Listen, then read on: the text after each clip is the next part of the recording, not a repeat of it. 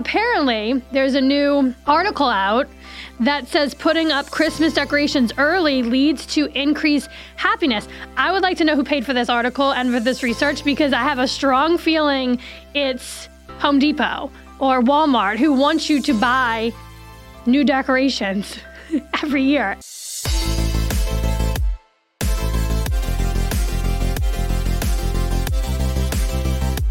Welcome to Seriously Catherine, a podcast about taking your business seriously, but not yourself. This episode is all about what's hot, what's new, and what's happening in Saratoga Springs and the Capital Region. Okay, this week's hot take is all about Christmas decorations on your house. I don't know about you, but I absolutely cringe when I see Christmas decorations up the day after Halloween. I mean, do we just forget about Thanksgiving? I can't. Call me a Scrooge.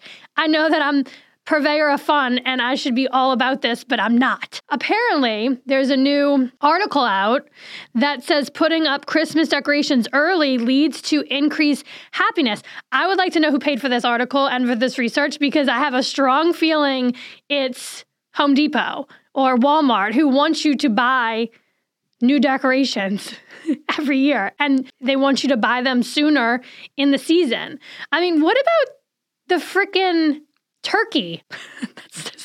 No one cares about the turkey. But I'm saying, like, what about Thanksgiving? What about, like, the season of giving and gratitude? I can't get behind Christmas lights on houses before Thanksgiving. Also, another thing that I sort of cringe, I'm feeling a little feisty today on this one. Don't cross me today. I also cringe when I see your Christmas tree supposed to come down on All Kings Day. January 6th also happens to be my husband's birthday. That's when the Christmas tree comes down. I also feel like there's this trend for people to keep their Christmas tree up and just roll it into like the next holiday. So Mardi Gras, for example, for me, or Valentine's Day. No, not okay, guys. Take the damn tree down, put it out in the yard, on the street. Let them come pick up the Christmas tree on January 6th, because that's the day the tree's supposed to come down. I'm just trying to point out that I'm still fun. I mean, my kids were pissed that I didn't put anything out for Halloween. Like, we didn't have any Halloween decorations out.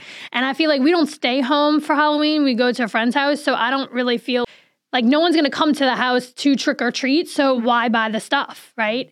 But I think maybe this has a lot to do with like the house. We're renting a house. It's not our house. It's not our home. It's not the forever home. So maybe that's what's holding me back from like being on board to put out, you know, the door hanger for every season or the Christmas lights the day after Halloween. I don't know. I feel like once we get the forever house, I'll be all about it. But no, I'm not going to be all about it. I'm still in the camp of not putting up Christmas lights until after Thanksgiving. I mean, and maybe this is another debated topic. I'm not big on Black Friday. I used to work in retail, so Black Friday was like hell.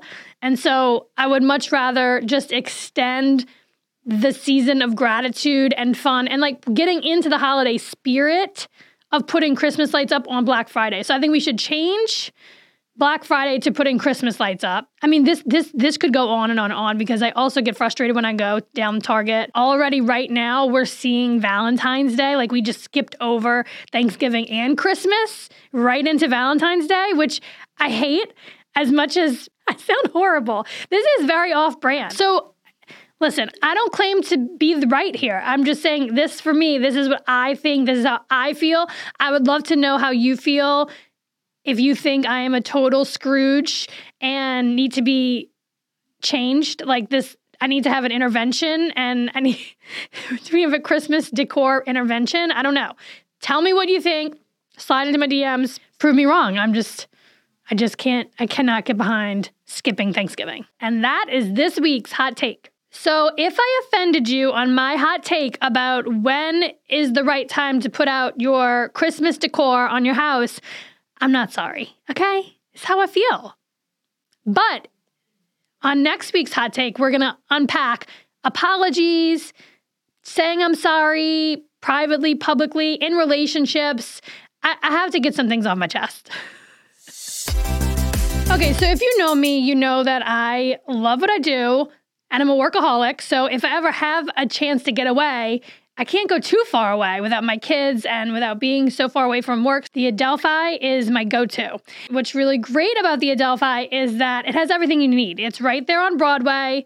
It has a restaurant, it's got the breakfast joint, it's got it all. And the room service is amazing. So last Christmas, we did Christmas Day night at the Adelphi. We booked the Polaris suite, which is really special because it has a hot tub on the balcony.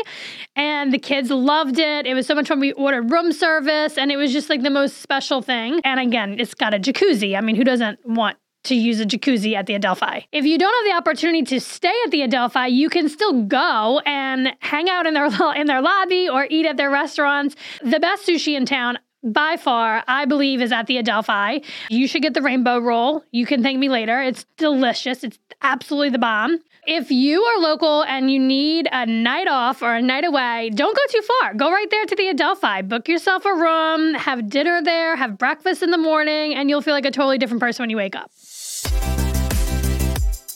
This week, from Saratoga Living's After Hour Substack, it's all about food and drink news, which is so my jam. I eat out regularly. I support my local economy by eating out and tipping our waitstaff.